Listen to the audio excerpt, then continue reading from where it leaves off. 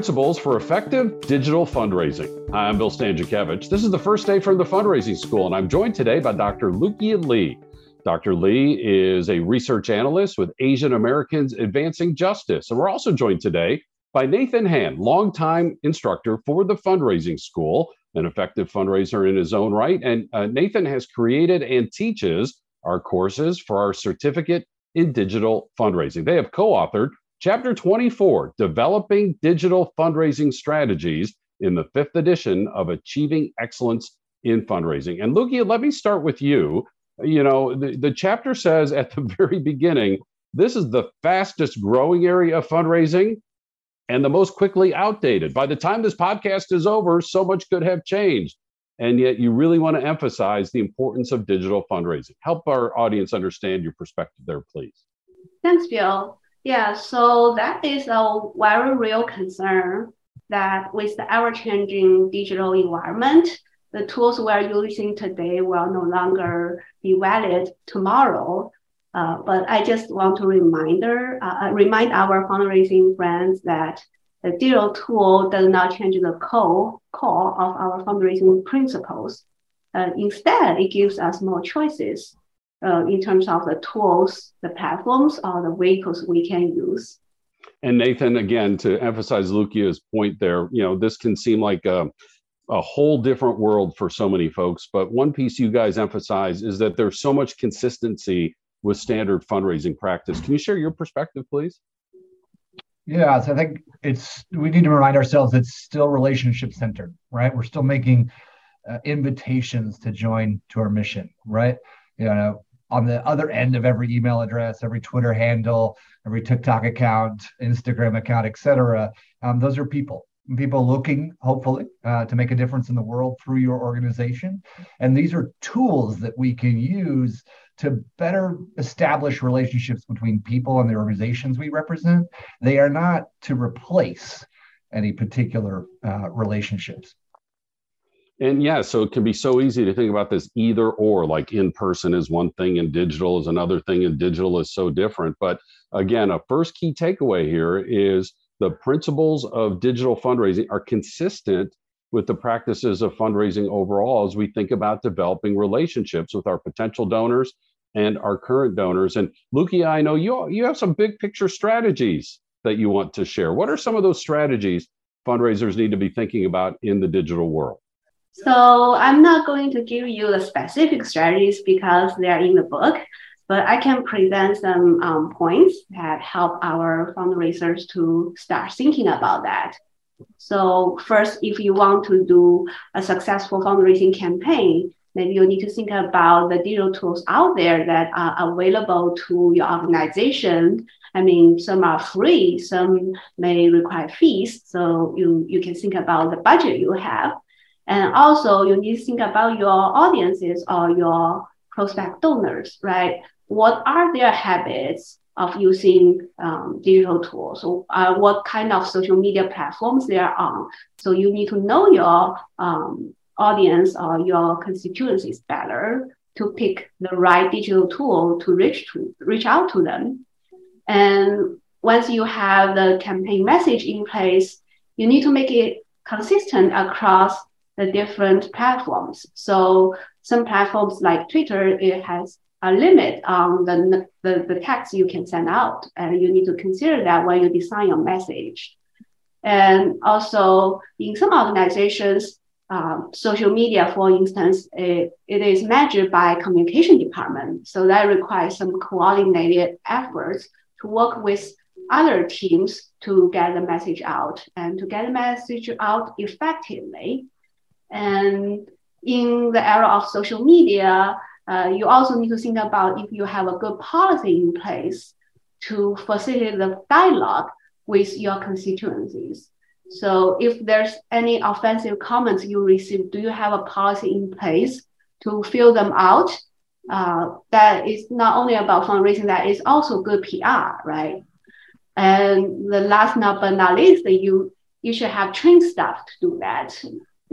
Because you want it sound and sustainable. So it's better to have an employee rather than temporary volunteers to take care of your strategy. with the digital platforms. So many good strategic steps for us to consider and take there. And just like with fundraising, we just don't randomly go out into the culture, randomly go up to strangers, randomly ask for money. As we see from Lukia's response there, this is strategic. This is intentional. This is planning. This isn't just put up a website or a social media site and start cranking information out there. There's a lot of thoughtfulness that needs to go into this. And Nathan, I know one of the key points that you and Lukia make in the chapter is that this content needs to engender dialogue, not just monologue. We're not just sending information out. Can you help our audience understand the unique effectiveness of digital fundraising when we have that approach? Sure. So liken it to a major gift conversation where only the fundraiser does the talking, right? That's not going to go very well. We're trying to really engage our audiences. So we, in the chapter, speak a little bit to that idea of kind of the succession or the growth of your development of these tools. It's one thing just to kind of blast one-way information, emails or social media posts that just talk about how great we are as an organization, and it just goes out and you hope people like it or agree, but you're not getting a lot of engagement, right?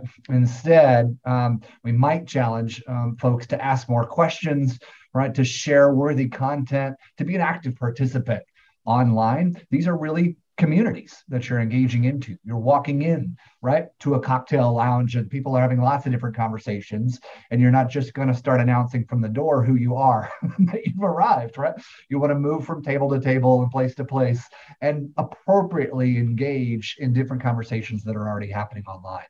So we know from research and experience, right, that the organizations that are truly present online and naturally and prioritize, all right, spending some time in those spaces are going to do a lot better when it comes to engaging audiences, building community, and then raising funds from those audiences. And engagement is important in and of itself. It's honoring of each individual, honoring of our audience. It's helping our audience become even more integrated into our important work as we share an interest around that cause. But as Nathan teaches in the certificate in digital fundraising courses, engagement is also something we're watching for. Either somebody's not yet a donor, they're telling us they may want to become a donor. And if they're a donor already, they might be inviting us to invite them for a larger gift next time around, just as we used to measure just showing up to our event, receiving the newsletter, and so forth. So engagement, two-way engagement, so important for so many different reasons. So, Lukia, one thing to think about is how digital fundraising accelerated during the COVID-19 pandemic. What lessons can we learn from what happened during the pandemic that can help us prepare to maximize digital fundraising for any and all crises that come our way? Sure. So I think the pandemic helped people to realize how important digital fundraising can be. And sometimes it's the only choice because you cannot meet in person due to the social distancing policy. And it became more and more popular, especially for smaller nonprofits that has limited budget. So they were able to tap into the potential of digital fundraising tool to help them reach their fundraising goals. And in the other way is people they are still missing the in-person aspect of fundraising. They still want to meet with others. They want to, have this personal touch. So during the pandemic, I observed that many fundraising messages online, they try to tap into that personal touch. They want to share the pictures of, for example, a desperate mom who tried to help feed their kids. They want to make the connection, make them feel more related to the cause. And those are all good tactics.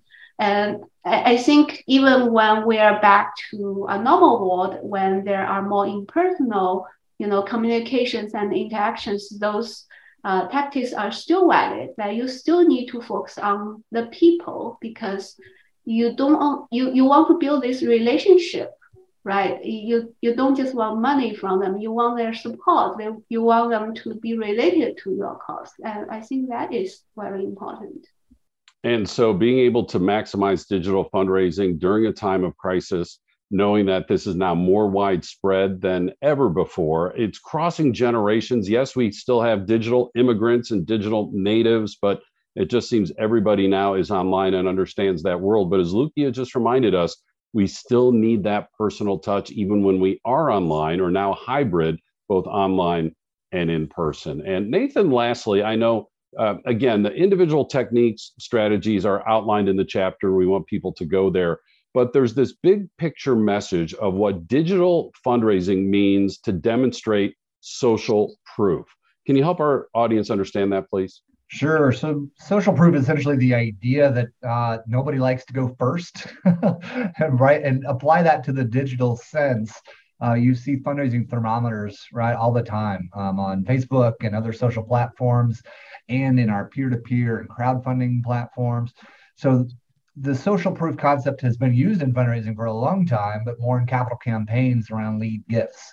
Rarely, if ever, do you see a large campaign announced with 0 gifts yet, or $0 towards our goal, right? They usually announce at 50, 60, 70, even 80% of goal, with the idea that it's kind of the snowball effect. It builds momentum and energy, and those lead gifts not only are valuable for their own, the impact that they will make alone, but for the momentum and the social proof that this is a good cause, this is a good idea, a good effort, other people have gone first. So when we apply that to the digital side, we're encouraging you with your digital campaigns to quietly seed those early campaigns, those early thermometers a little bit before you go public, right? So as your audience is scrolling through, if we see, anybody sees a goal of $5,000 and there's 2 gifts so far of $10 each, and you're related to both the donors, it just doesn't really spur excitement, energy, momentum. We know that if you seed some of those gifts early and kind of blast or go wider with your messaging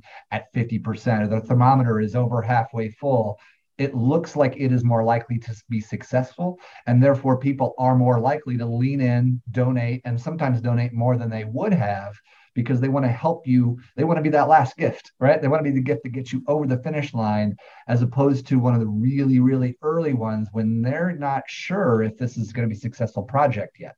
So leveraging that idea can help us go a long way in our digital fundraisers. And digital fundraising, digital exposure just allows us to maximize that as people see our followers, our likes, our shares, how we're interacting with others can help build momentum for our nonprofit organization overall, including for successful fundraising. Nathan Hand and Dr. Lucia Lee, co-authors of Chapter 24, Developing Digital Fundraising Strategies. This is in Achieving Excellence in Fundraising, the 5th edition, and you can purchase a copy of this book through our website at philanthropy.iupui.edu/the fundraising school. And right now, everybody who attends our signature course, Principles and Techniques of Fundraising, receives a digital copy of the book as part of their participation in that course. And as we mentioned already, we also have the certificate in digital fundraising, 3 courses. They're all online. See what we did there? You have to be able to learn online to be able to use these digital strategies. And those are just examples of the more than 24 courses that we have. We have 4 certificates. We have custom training that we can bring to you in person and online. We have quarterly webinars and, of course, these free podcasts. Again, that website, philanthropy.iupui.edu/the fundraising school. And I would be remiss to not mention that Dr. Lee earned her doctoral degree from the Indiana University Lilly Family School of Philanthropy, where we have our master's degree, we have our doctoral degree, we also now have a professional doctoral degree, and that information is also on the website at philanthropy.iupui.edu. Our producers today are Jennifer Boffman and Mike Anthony. I'm Bill Stanczykiewicz, and now you are now more fully informed on this first day from the Fundraising School.